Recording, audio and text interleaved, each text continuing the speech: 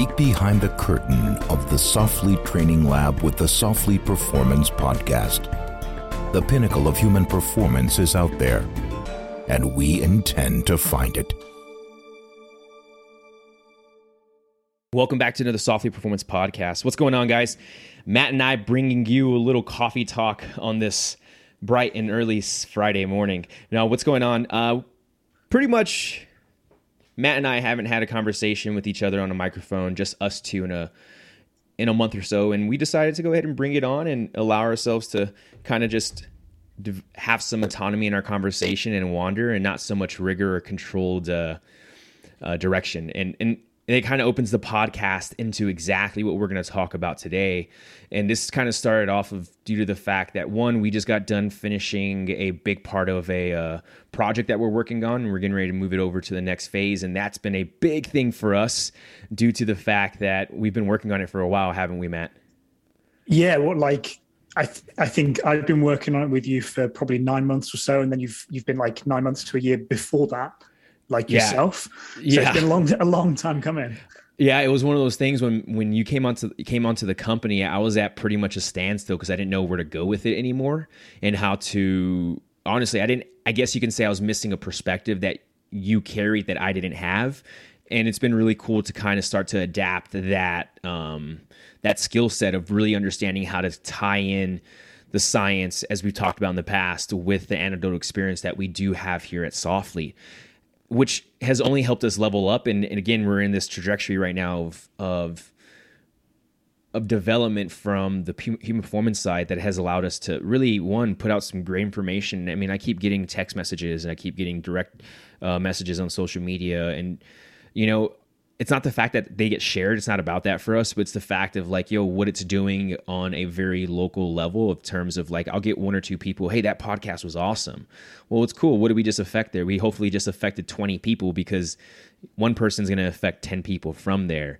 And again, that has been a really big part of, our development process with Softly over time, is that word of mouth social proofing of the results that have happened.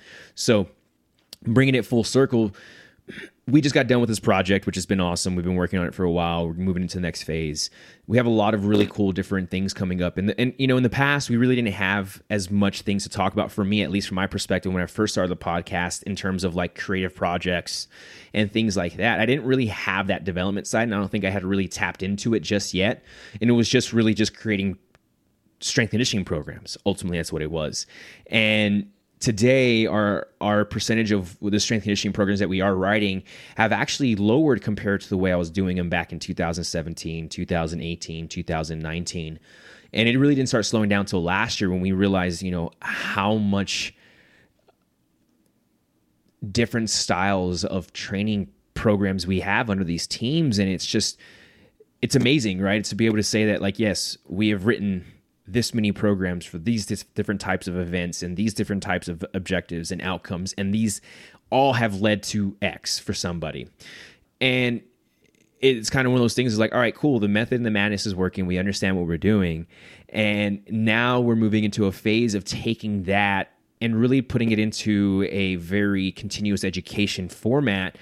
Because honestly, for me, man, I was talking to the wife about this morning, being able to take the experience that I actually had from a reality of me actually doing it, and then putting it now into this white space onto a piece of paper and creating this development to where now we're creating this whole new analog that we're going to be doing in person, or writing books, or putting podcasts out. Like, we're doing this digital thing, and then we're creating this physical thing from a different perspective, because we've been able to go ahead and do the physical thing for quite some time with very great success. And it kind of allows you to like open the door to understanding how to manipulate training, not just for yourself, but for the individual, when you go ahead and hear what their lifestyle is like and what they are training for and what their goals are. And realistically, where is their mentality at? Are they really trying to, put all the pressure on a goal, or are they very balanced and relaxed and manage the chaos quite well? Mm-hmm. And one thing that you said, prior show, because we started talking about this from the idea of, we've talked about on the show before, wander and rigor, and we haven't really dove quite deep into it in the past. I think we just kind of hit the wave tops, and I think this conversation is a really good time to kind of go into there and understand, what does this wander and rigor mean? We can even break it down to controlled and autonomy, or autonomous, however you want to look at it. And I'm really excited to start bringing out some of these ideas now that we're kind of getting things off our plate, just because when you finish something, you're able to question it. And from that question, you get new problems. And from that new problems, you start to get new solutions. Yeah, I think that's huge. And kind of like you were saying, being able to look back over like the different styles and types of programs that you've sort of developed over the years gives you like a really good opportunity to like reflect on, kind of like you said, well, how work, what would happen if I changed X, Y, and Z, or if the athlete was X, Y, and Z. And like once you can start kind of making those kind of connections off the back of some of the theoretical stuff we've done, where you're forced to kind of write like, well, this is how I feel about topic A today, and this is how it links to topic B and topic C, and based on that, this is what the programming is going to look like. I think that's kind of a really important moment in like the kind of continued development and like evolution of this stuff, because it means we can hopefully look back in 2, 3, 4, 5 years and think, well, that bit was all right, but this bit we can probably do better now based on what we know and what we've experienced. But like you have to kind of start with that, like, okay, this is what we think about this, and that's where some of the theoretical stuff's been really cool, because it's kind of almost like giving us a bit of a sounding board to sort of work from, I think. Yeah, it's really interesting too when we go and look at it from a sounding board perspective. I was listening to a podcast yesterday with Cal Dietz on the drive back from the Total Archery Challenge.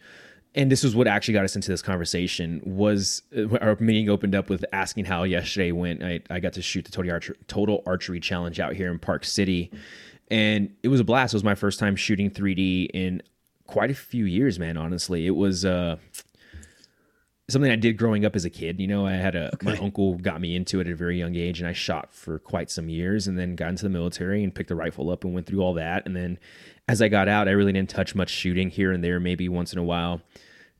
And then I picked it back up, a couple years ago, and kind of been doing it, I would say, consistently in my own manner, meaning I'll shoot once every 2 months, once every month. That's just that for me. That's the thing. I don't need to go to it every single day, but events like yesterday, the Total Archery Challenge, it was really cool to be able to kind of get out there and trust my fundamentals and the foundation, and understand and see this idea of a sounding board of, oh no, I've always been practicing the foundations of X, Y, and Z.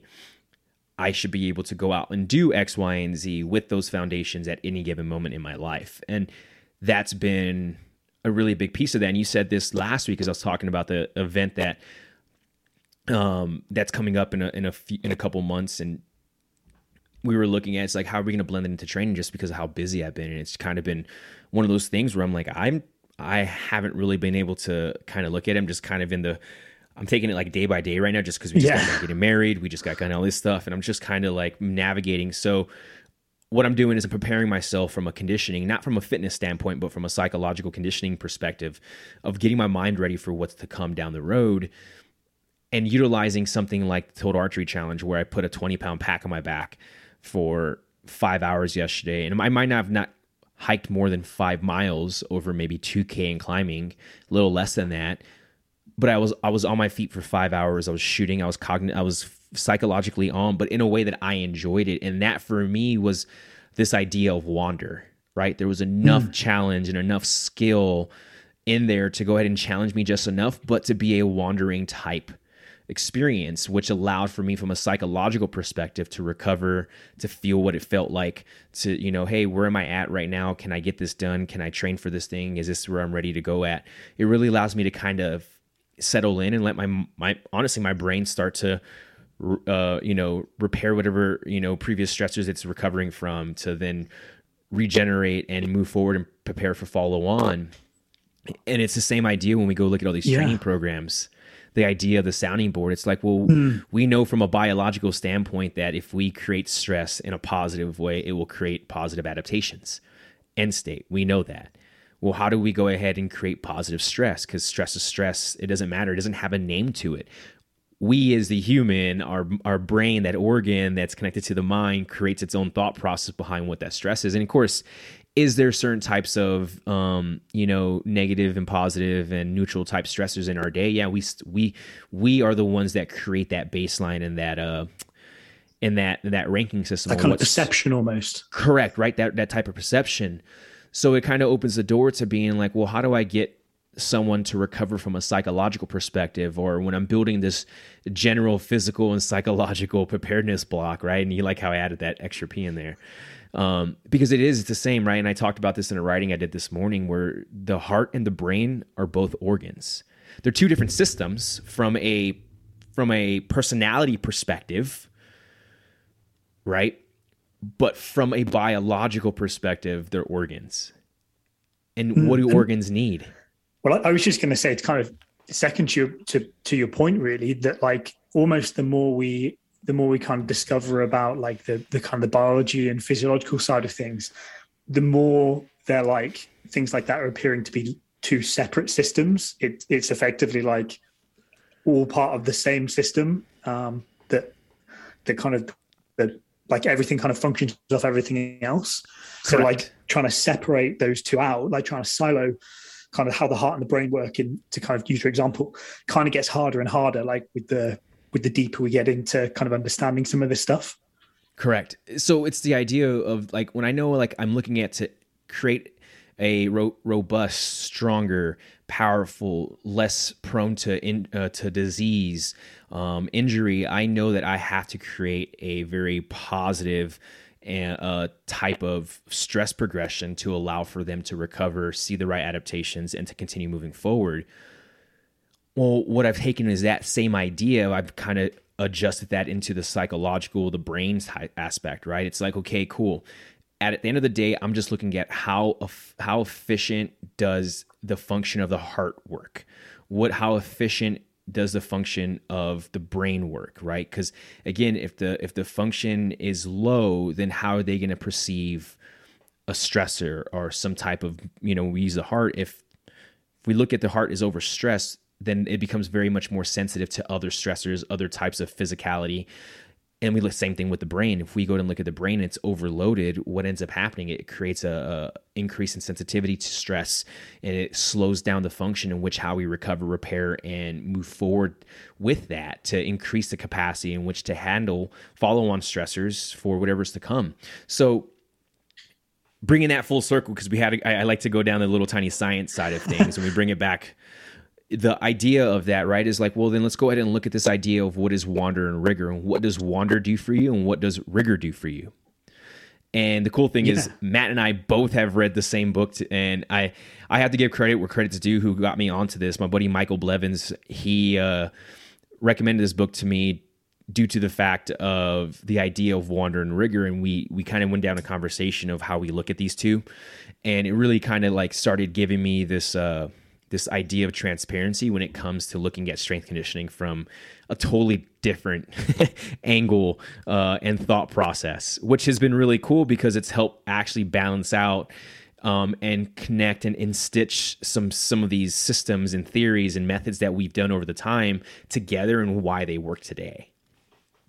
Yeah, I think you can gain so much from, like with our recent conversation with Tony Nash, like you can gain so much from looking across into other disciplines and like seeing how they look at things, how they kind of like problem solve and tackle stuff, because it kind of makes you reevaluate. Well, like, am I doing this as efficiently as I could be, or can I like maybe take some stuff from like aviation, for instance, take some of their methods and some of their protocols and try and like utilize some of their ideas.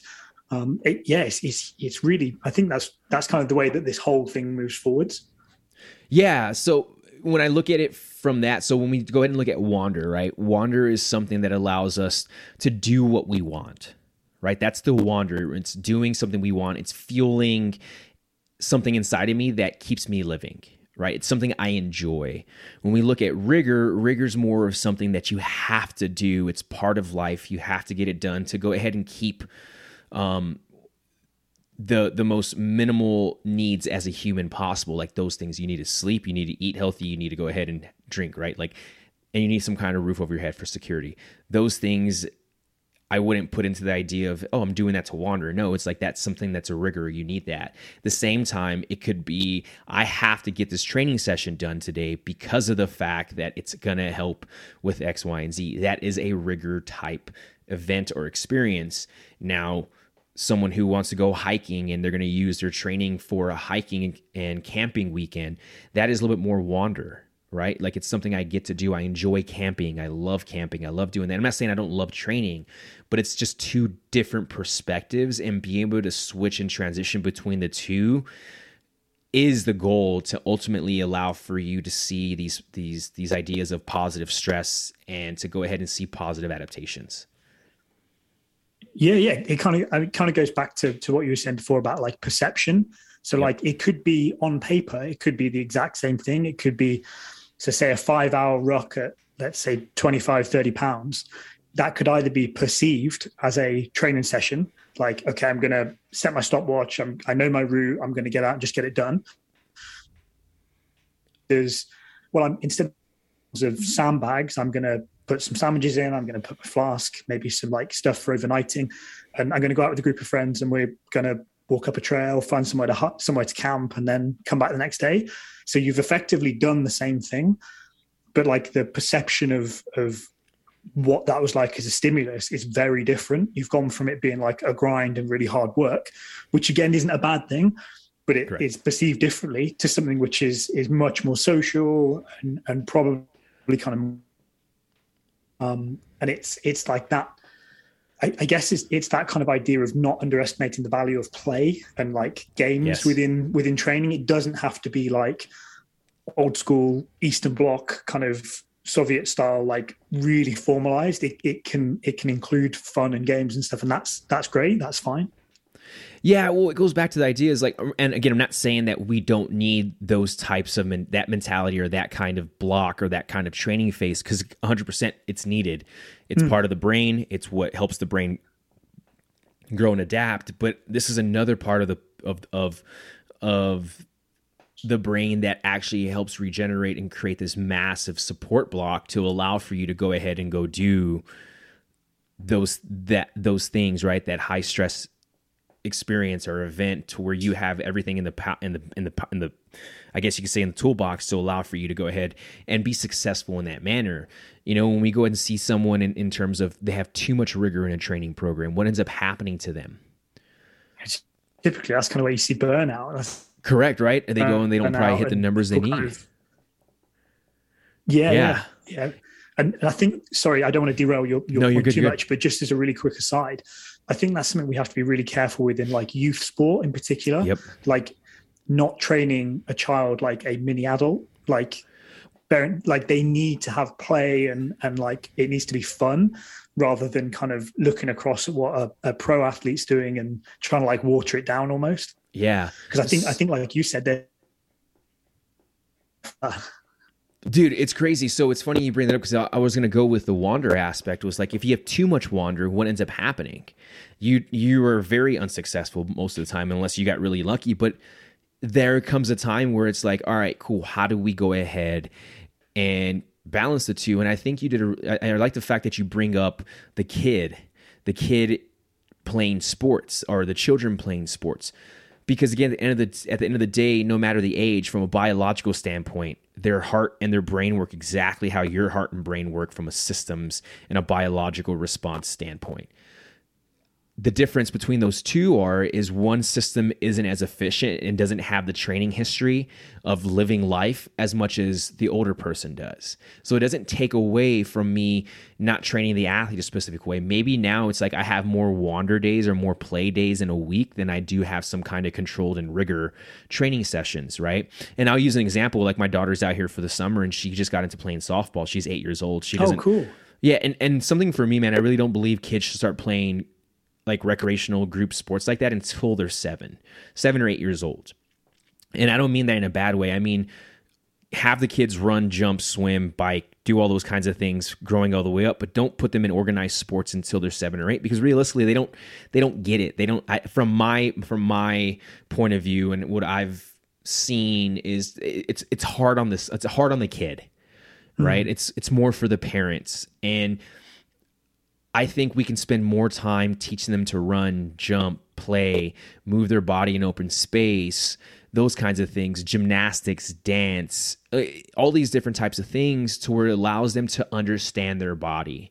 Because what happens is when they start getting into these recreational sports, and this is something I've seen, is they have no idea how to play, right? So they get put into this environment where it's not a play environment. It's a competition, train environment. And these kids get really They get really demotivated. The satisfaction of being there is no longer there. And it's kind of one of those things where it's like that moment in time is where you have to teach them how to play and how to practice, I guess, is the two terms I would use. Because my daughter now, going back to having her out here, I went to go we picked up a bats, like 15 softballs, and we got her a new glove because she needed a bigger one because she was growing out of it. And we got her T-ball stand, and I literally, last week we trained 3 days out of the week. We haven't trained since last week, and she's been busy playing a kid and stuff like that. But she needs to recover from our training session because it was completely different, and from a psychological perspective, not from a physicality perspective. And I mean, when I say that is like, what we did was like I broke her down in how to set up for a swing, for a swing, and how to bat, as I would a weightlifter, teaching them how to snatch and clean and jerk. I focused on the three main things: stance, grip, and position. Right? Hey, get your stance in the box. All right, now get your grip on the bat. All right, now get into a good, strong, powerful position and hold it. Sweet. And we went through steps like that, dude, multiple times. And her response to this was, "Daddy, my coaches don't teach me this or do the way you do that." And again, it wasn't the fact that I know how to, it's not that I'm a softball coach. I just understand the foundations of strength conditioning from an athletic perspective, and to go ahead and get hip drive, to get all that stuff, you need to be in good positions. You need to have a powerful position. You need to know how to move the body. So we started doing that, and then I started letting her know, it's like, hey, look, when you bat, it's not just upper body, because like that's what she was doing. She was just swinging upper body, no hip drive, nothing. And I go, you need to go ahead and rotate the hip as you bring your shoulder around. So I started and so no bat, we just practice throwing, and I gave her like a little tiny rock, and I just made her throw like from her hip and do that. And she was like, "Oh, Daddy, it's like shooting stars for the hip." You know how a shooting heart goes in an angle? Yeah. That's how she remembered it. And she started doing shooting hearts of the hip. So I started seeing her add the hip in, and you can tell when the hip drive comes in just from that snap, it's just like, So I was like, all right, cool. So then I put the baseball tee up, and we sit there, the baseball tee. I was like, hey, all I want you to do is, I put it at her level where she needs to be at. And I was like, hey, all I want you to do is keep your eyes on the baseball tee. And I just want you to finesse, nice, elegant, just hit the top of the baseball tee. I want to hear it, just flip. I was like, but what I want to see is, I want to make sure that, your hips and your shoulders are moving together, but how do we set up first? And she would get set up, she would create tension, and I would tell her and have her hold for 3 to 5 seconds, and then she would swing, right? And you would see this hip drive come through, you'd see this bat swing, and it was, instead of her like chopping or hacking at it, she was actually swinging and watching the bat just come through. And it was a really cool thing to see, because it was, again, just the basic foundations of stance, grip, and position, and then teaching her how to drive that hip or how to move the hip in that way. She had never been taught it. Yeah. And that was a really cool thing, because again, when I go and teach a weightlifter how to weightlift, instead of the hips being laterally driven, the weighlifters being hips are now extending, right, to create power. It's the same thing there. So it was really cool to have that moment with her. Kind of connecting the dots between like different patterns and things. Dude, again, 6-7 years ago, I don't think I would have been able to do that. I think I would have sat there and just tried to like get her to swing balls and bats, and I slowed everything down and we played. Yeah, I just let her play. Made it play, made it fun. Yeah. Correct, right? Yeah, and then so we started like, one day we went out the next day to do catching, because she's, again, she doesn't know how to catch a ball. You know, she throws her hand out and flicks the wrist. And I'm pretty sure all kids do that. That's just a natural reaction. So I was going to say, sounds pretty familiar to me. I guess, yeah, you're right. Like the automatic thing is to catch and throw her wrist down to protect herself is automatically the first thing, and like having to break her from that. So I was like, hey, look, put your glove down. You're going to catch with both hands only. I was like, so I started tossing her softballs, you know, from like 5 feet or like 10 feet away here, catching them. And she would catch them, like drop them, catch them, drop them, catch them, or however else. And so I was like, all right, cool. Let's move to the glove. So I moved to the glove. Yeah. And right away I was like, hey, look to try and catch in the webbing, right? You know, when you catch and always a wide glove, just, you know, simple, small cues that I think every parent should be able to teach their kid. If they're not a softball coach, if they played some kind of baseball. So, and I was doing that, right? But every time she tried to catch with the palm of her hand. Why? Because the drill that I had her doing, she was catching with the palm of her hand. Of course. Yeah. So then I was like, all right, hey, I know that you're catching with the palm of your hand when we were without the glove. I was like, your glove now is going to here to protect you, so you don't have to catch with the palm of your hand, so it doesn't hurt. It's like you catch in the webbing. Dude, we started throwing balls, dude. I mean, we practiced for 30 minutes, man. She was like catching them, boom, boom, over 30 minutes. And like, was it an easy session for her to like, I had to get a little bit of that rigor in there for her to realize and understand, because I was like, hey, look, dude, I was like, you're playing a sport that takes a lot of patience, but you also have to be able to react really quickly from that low stress and like that, and then go. I was like, so you don't always have to be so, what was it? She was like being so chaotic, like so, just wanting to get after it. It was like, hey, there's a time and place for it. I was like, but softball is a very, and I don't want to say a slow game. It's a very methodical and elegant and a game that you have to understand that like, hey, it takes practice. I was like, hey, look, you just can't be a good hitter. You have to be a good catcher as well. You have to be able to catch a ball. Like, that's what it is.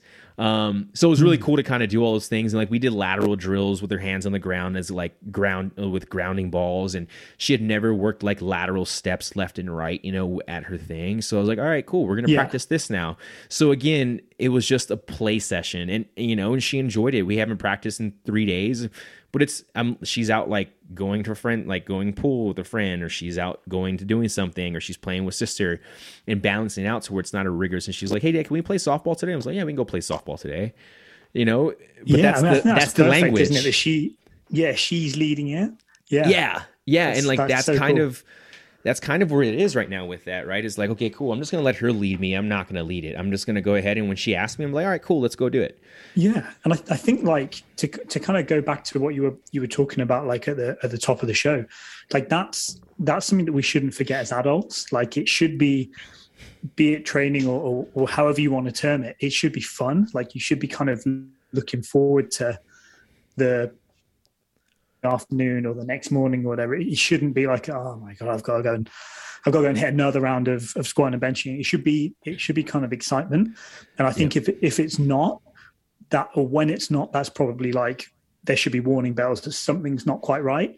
And it might not be like the programming, it might be like other things are going on, but that's definitely when we start kind of losing the wonder with stuff that should be fun. It's definitely time to kind of have a look. Well, and I'll use another example. You know, I have my buddy. He's going to be shooting with me on Sunday, and he's texted me so far because I shot yesterday, and he's like, I'm super nervous about shooting, you know, in this kind of environment at this distance. And he's only been shooting for about a year, but you know, his mentality is a rigor mentality.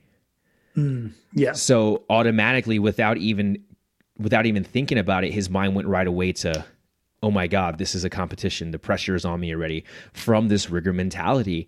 And again, do you need that rigor mentality when you're getting ready to go up there and shoot your bow and being like, all right, cool, I need to focus in. All right, relax. Okay, cool. Perfect sight picture. All right, I'm good. Do everything right in that moment. Yes, but it doesn't need to be a constant all the time, because then that's the inefficiency of you utilizing that organ in a way to where when it's time to actually shoot this weekend, you might not have none of the resources to go ahead and allow for you to go ahead and tap into that place to do so. Yeah, it's super costly, isn't it? That's like driving what would you go in terms of like if you were, I don't want to say coach, but if you were kind of in a position where you could like offer them some advice and things like that. I'm going to offer some advice, obviously, just because that's just we're boys on that. And it really kind of one of those things is it's just like, dude, honestly, it's a conversation, and like, there's no scoring. There's no one judging you. It's going to be you and I and probably another guy with us. I was like, we're out there to shoot and have fun. Like, this is your break off of work, things you get to do. You hunt already. Like, what's the difference between that? All you're really doing now is just getting out there with your friends, shooting your bow and testing your skills.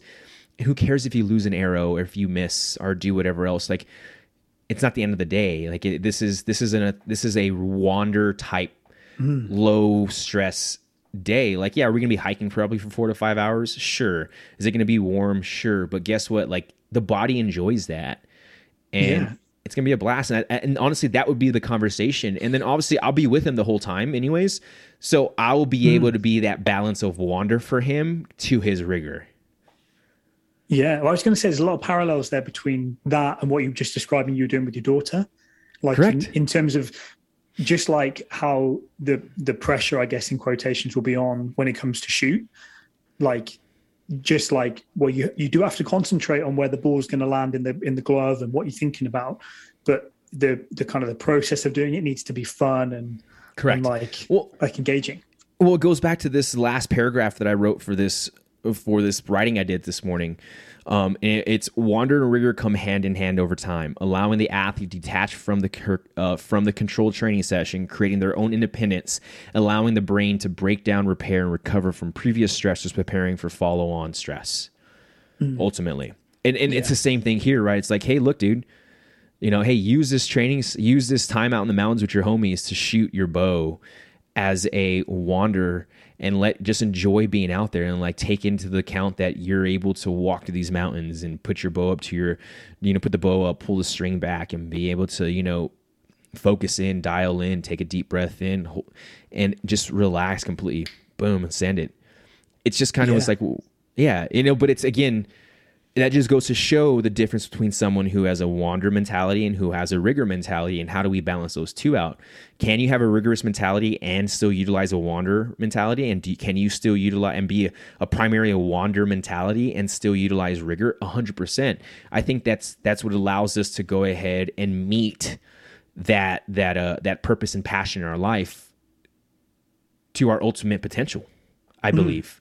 So what would you advise them? So if someone's listening who's kind of thinking like, maybe I'm kind of a bit stuck in the rigor side of things. Like, obviously we know within the tactical community, like particularly at the moment, work can definitely be very demanding and can be like, we're not generally in professions where you can just go and fuck about. You can't like, I'm a police officer, I'm going to go around and have some fun with my handcuffs today. It's very different. Like, it's, you have to be, there has to be like an element of that kind of, that, I guess, that rigor or the structure. Yeah. But if you've got someone who's in that kind of situation, who feels like everything kind of feels like a task and everything feels like a chore, what would you kind of advise them? What would you sort of suggest they try? This is ultimately, one, give yourself some grace. And what I mean by grace is like, have some empathy and compassion for yourself, that like, hey, like what you've done has gotten you to this point to help you survive. And it's okay to make some adjustments and changes. But for some actionable steps, dude, I think the first thing that I did for myself, and something I've helped other athletes out who have asked us questions, is like, write down a few things that you enjoy doing as a kid, and which, like, what brings you enjoyment ultimately, right? Like, for me, I'm not the greatest guitar player. Like, I'm not at all. Can I strum and make some noise and do that thing? Sure. Can I go ahead and grab a drum and make some beats and do that? Sure. That's fun and that's wondrous for me, right? Like, that doesn't take much rigor. I just get there and start to kind of wander and play with it and just kind of like be present with it. So that's the thing I enjoy doing. Why I grew up playing music as a kid. I played in the orchestra. I did these things. So it was like, what's the most simple and basic thing I can do without, causing too much from it, and respecting that tool or that thing as that wander. Same thing for reading, right? Like, I enjoy reading a lot, and it's something I've done as growing up in general. I might not have been the greatest writer or the best speaker for the while, and I'm getting better at it, but I enjoyed reading. Why? Because I really enjoyed just the storyline behind it and being able to see how people do that thing, because it's a very nice art. And I don't think I connected those dots until recently. Oh, I enjoy physical exercise, right? Like, I enjoy physical exercise, not in terms of always on a training program, but I enjoy, being able to be a very multifaceted human being. Run, swim, bike, hike, put a pack on, go shoot my bow, go shoot a long gun, do all these things, but also go into a gym facility and do those things. So like those things I like to utilize. So it just started going back full circle. Write down a few things that you find enjoyable that's not a rigorous thing. So if your job is rigorous, right? Let's say that you've been training really hard for the past 6 months and you're not really having any kind of specific event coming up in the next 2 or 3 months, or 4 months, like it's okay to go ahead and have some rigor in there. What is it you like to do? Do you want to go camping? Do you want to go rock climbing? Do you want to go ahead and stop, go test a new thing out, go shoot a bow, right? Like those are the things. And same thing, like another thing, I like shooting my bow sometimes. Like that's just the thing I get to do. I like weightlifting. I like doing those kinds of things. So it's like, I'll utilize that to break up the monotony of rigor, right? And what I'm saying, I'm looking at that from a full overarching lifestyle perspective, right? There's certain things in our life that require rigor for us to get through and for us to maintain where we're at. But then there's also things from a wander perspective that we need to utilize to balance out that rigor to allow for us then to recover, regenerate, repair, and move forward, right? That's the thing here. And that's kind of the idea. And we can look at it from a deload perspective. We can look at it whatever, but it's just kind of one of those things where, like we said at the top of the show, right? Ultimately, if I'm doing something, I'm going to question it, right? Okay, cool. And if there's a problem that arises from it, what am I going to do from that? I'm going to look for a solution for it. That's ultimately what it comes down to, is being able to be like, all right, cool. Is this rigor good for me? Is it creating any problems? Because if so, how do I go ahead and provide solutions? Well, fuck, if I'm working 8 to 10 hours a day, I'm sleeping like shit, I'm doing X, Y, and Z, and it's causing problems outside of my work, but I know that I need that in my rigor, how do I balance out that rigor? Well, what can I do from a wander perspective? Well, maybe I can go out for a hike. Maybe I can go ahead and take a nap. Maybe I can go ahead and go get my nails done if I was a female, or maybe go get a massage, or go and do a training session that is completely outside of what you've done in the past, and just, like you said, play and just play and just create different things that allow for you to develop this flexibility and this transferability and transparency between rigor and wander. I think that's where the social side of things can be really important as well. Like you were kind of talking about, one of the highlights of doing the archery shoot yesterday was that you got to hang around with that kind of group of friends. Dude, I had never met them before. It was a whole new group. Oh, was it? Okay. Yeah. Well, yeah. Same kind of thing. You're interacting with people. Dude, yeah. Like if you were just on the range on your own. Well, it's funny too, because like that idea, they're like, all these guys are either hunters or like that shoot really well, or they're like mountain adventure athletes who are just like pushing the limits, and you're just like, holy shit, I'm like next to some really cool dudes who are down to earth and who do completely different things outside of out of archery, and are out here fucking shooting, like that was the cool thing, was to be able to see that everybody in that group was utilizing archery as a way to like break the monotony from the rigorous side of their lifestyle. Yeah. And that's, I mean, having been with the company, coming on a year-ish, I think, like 9-10 months, something like that. Like how diverse like the community within Softly is, like in terms of kind of staff, but also in terms of athletes and people who are like part of the setup. It's awesome. Like there's so many like different gives on things, but there's that kind of theme or that central core of people like just want to try and get the most and the best out of life. Well, it's funny. So like I did a podcast that just dropped at a company called, it was like Concord Podcast. And he asked me, he's like, hey, what is like a tactical professional, mean to you? And I said it on there, it was kind of came down to the idea of that, the tactical professional or a tactical athlete comes down to the individual who has to go ahead and utilize tactile or tactics to keep them alive in high risk situations. Ultimately, right? So what does that look like? Well, when we talk about a diverse group of individuals who follow Softly in the community in which we have, think about it. Guys hunt, guys base jump, guys work in the military, guys work fire department. They work in all these different professions that require tactics to keep them alive in high risk environments. Climbers, MMA, like jiu-jitsu, like those kinds of individuals have to develop tactics to keep them alive in high risk events. So it comes back down to this idea: when we are operating at such high levels in high risk situations, we need to be able to have that flexibility, transferability, and transparency between Wander and Rigor, because that's what ultimately keeps us alive. Yeah, and kind of I guess the other side of the coin as well, properly going full circle, is like with all those professions comes that kind of hypervigilance, like that kind of state where you always have to be calm and concentrating. So like, again, the importance of play and like down regulation and getting into that Wander side is definitely can't be understated. Dude, 100%. And I'm glad we kind of were able to come onto the show and talk a little bit about this from our point of view, especially when it comes down to Wander and Rigor, independence, autonomy, whatever you want to fucking call it. Just as a side, sorry, George. For those guys who aren't familiar with it, the Wander and Rigor kind of comes from a book called The Creativity Leap by Natalie Nixon, and I'll make sure I put the kind of link to it in the show notes. We've definitely talked about it and made reference to it before, but it was something that George was reading 18 months ago, something like that. I read it last September, November. Yeah, and kind of suggested I read it and kind of take from it, and it's been really insightful. Dude, it's funny because like when I started reading it, it like opened the door to a lot of things that I kind of learned in the military, right? So for example, the team building, transparency aspect that it talks about in the book. It was the same idea here. It was like, oh shit, like how transparent do you have to be in a mission critical team? You have to be able to know the guy to the left and right of his job just as much as he has to know your job. You have to know, and it's the same thing. And it's like, well, how transparent are you?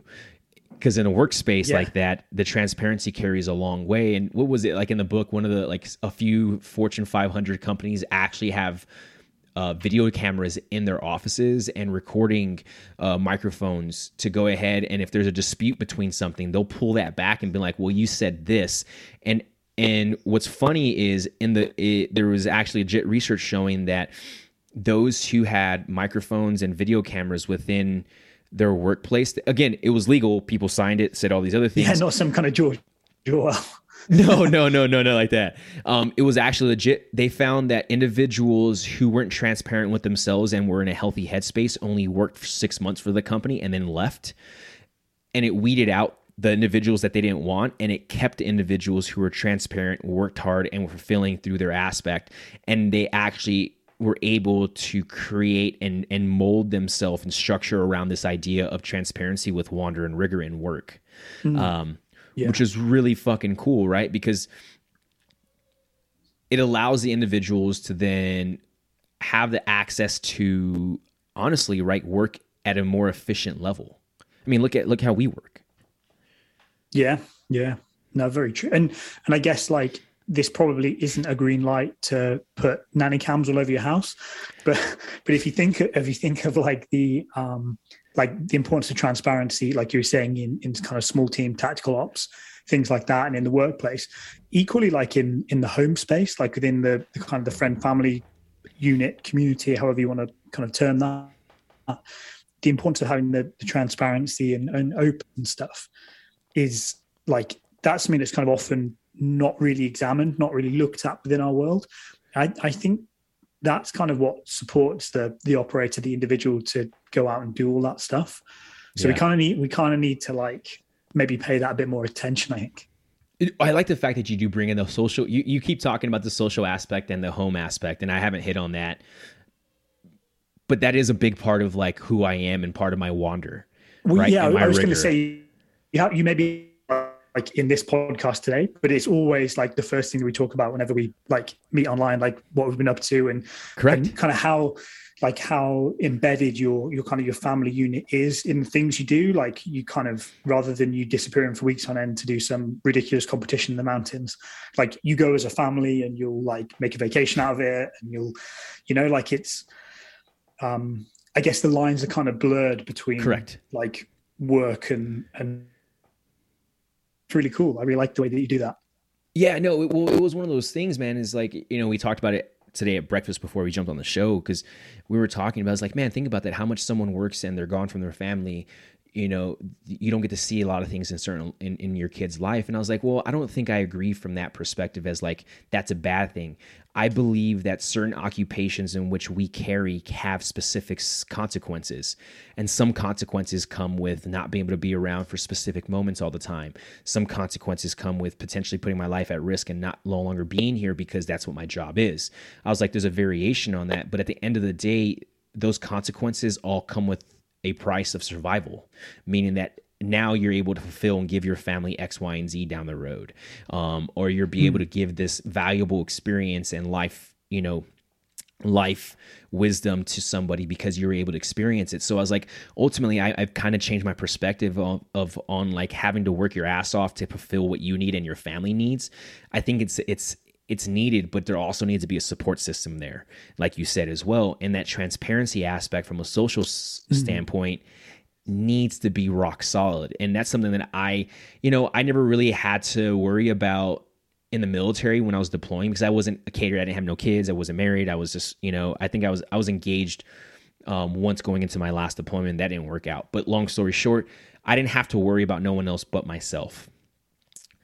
When it started coming to Savannah being pregnant and having the kids, and like even as being like, a co-parent to two daughters, there was times where if I didn't have them, I didn't have to worry about being out for a long period of time or what that would be like, or how is that gonna fall on the wife now if I'm out for 5-6 hours and she has both the kids today, and how does that play? I never had to think about those things, and then having to be able to detach from it to allow myself to actually do the thing, but then come back and have those transparency conversations of being like, look, I understand what this was awesome. I loved it. Thank you. And she supports it.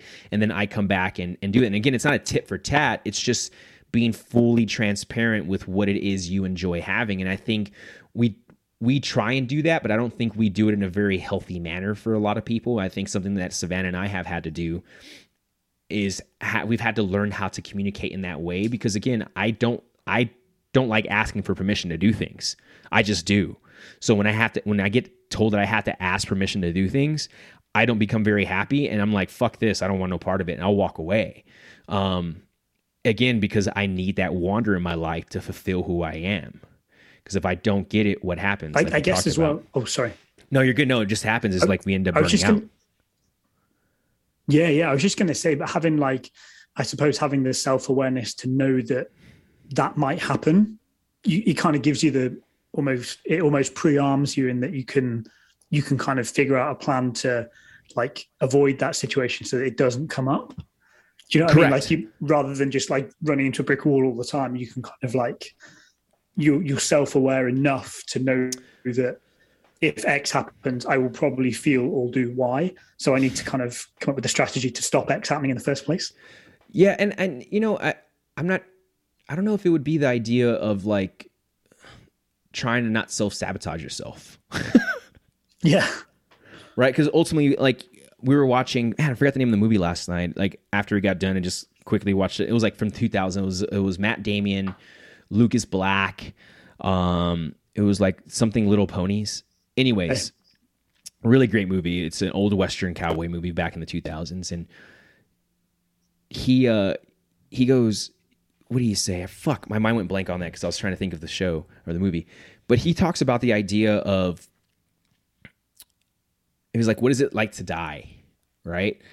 And he was like, I never thought about that. I'm too busy like really living or something. He said something like that. He was like, We've said that before in the past. And it like reminded me of like our conversations of like, hey, stop making life so rigorous and just enjoy it. Right? You might see something from that. Right? It's like, hey, I'm too busy. Like, what is it like to die? I've never thought about that. I'm way too busy out here trying to survive. Like I'm trying just to get through. Die living. Yeah, 100%. #die living. But it's the idea, again, tying these associations of like, to really live your life, you need to have a balanced rigor, wander, and that transparency, not just with yourself, but everyone around you, to allow for you to do so. You know, like I said, the podcast I did with Derek on the EMDR, you know, his psychologist, his therapist literally told his wife, was like, yeah, Derek needs to do these things to allow for him to reset cortisone levels and to get him back into this position for him to do something, for him to be him. And you're like, holy shit. Like, you just had a doctor sit there and tell a family member, yeah, he needs to do these things so he can go ahead and be 100%. Now, if he starts to abuse them and he starts taking them and making them more rigorous, there's a problem. And she didn't use those words, but that's just my interpretation of it. And it's like, oh shit, okay, cool, right? Because he has enough rigor in his life. He needs more wonder. It's the same thing here, right? There's go for it.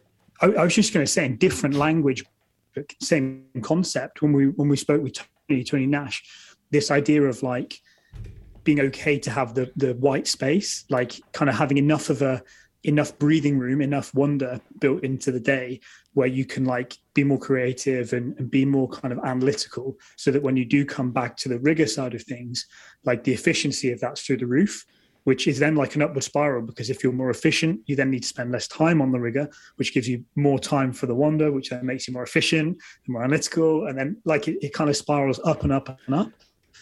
Yeah. And I think there's so many different areas within like our life, within our day, that we can kind of apply that to, from the kind of the boardroom office environment through to training, like you were kind of saying with your athlete earlier, through to like kind of family dynamics and things like that. It's that idea of kind of like being smarter, I guess, being more efficient with kind of time and stuff.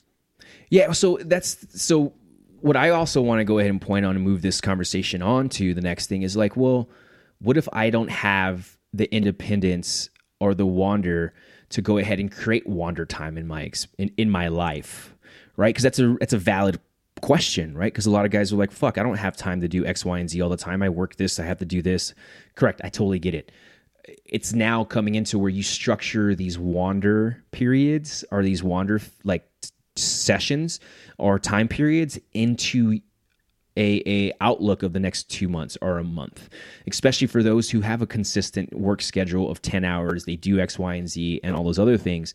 It's like, well, then, all right, well, you get some time off, you get to do this, go ahead and take advantage of those things and create some wander in it, right? And I think I used to hate the idea that everyone lives for weekends. I used to think that was the shittiest mentality to have, until I started looking at it from a wander and rigor standpoint. It was like, no, sometimes, unfortunately, there's some individuals who have to work Monday through Friday, 8 to 5, and the only time they get off is that weekend. So I get that they look forward to it. Now, can you look forward to it and still love what you're doing? Fuck yeah, right? It's like, cool, I don't have to think about work today. I don't have to do anything. I'm just I have all the autonomy in the world. Yeah, do I have to, I get to hang out with my kids? Do I have to go do X, Y, and Z? There's still some controlled things in there, but ultimately I have a little bit more, wander and autonomy and independence for myself for the day. And if you can take advantage of those things, that's awesome, right? Yeah. And I think that's the point that goes missing, is like, well, I have to do this. It's like, cool, man, I get it. I know people who are working 7-8 hours a day plus, training for 100-mile races, and they've learned to change their mentality to training to be more of a wander, to break up the monotony of their rigor to the day, to where they're able to go ahead and chase the impossible and live a life that they are truly happy in. So I know this conversation in this podcast was a very different one than we've had in the past, but I think when it comes down to understanding regulation of ourselves and how we manage stress, you have to have some kind of connection and association to how you're manipulating and managing that stress throughout the day. And I think this conversation that we just finished having and we're about to close up here ultimately kind of has an overarching theme of that. It was like, look, have some wander stress and have some rigor stress. There's going to be times where that rigor stress is a lot more full than that wander stress, and there's gonna be times where that wander stress is a lot more full than the rigor stress. And ultimately, it's like there's gonna become a time and place where you have to be able to balance the two. And sometimes, hey, guess what? You got to pull your belt nice and tight, tuck your shirt in, and put some gloves on, and put your shooter's kit on, and get after it. And it's kind of one of those things where it's just like that's what you need. But again, I enjoyed this conversation. Thanks, dude, for listening to me ramble and kind of throw out this idea and this, whatever it is you want to call it, because it's something that's been in my head for some time now, and I'm glad that we've been able to kind of sit down and talk shop on it. Yeah, no, likewise. I think like more kind of just by getting ideas out, kind of like we've kind of talked about from a physical, literal perspective in terms of physically writing stuff down, of like developing the seminar and some of the educational stuff, forces you to kind of think through ideas. That's exactly kind of what this process is, I think. So for the guys listening, thanks very much for kind of being our like our sounding board, if you like, our guinea pigs who are just kind of listening in. But potentially if people can take 2, 3, 4 things away from some of the recommendations that George just thrown out, hopefully just it kind of starts to lift people up a little bit and give you a bit of breathing space, give you a bit of white space away from some of that rigor. No, man, that's kind of the idea here is to, again, like I said, when I opened up when you asked that one question, it's like you have to give yourself a little bit of grace. That grace will, just a little bit of grace will give you a lot. So again, thanks for listening to the podcast, guys. If you have any more questions or information on what we just covered, please email us, either george@softly.com or matt@softly.com. Till then, we'll speak to you guys again later.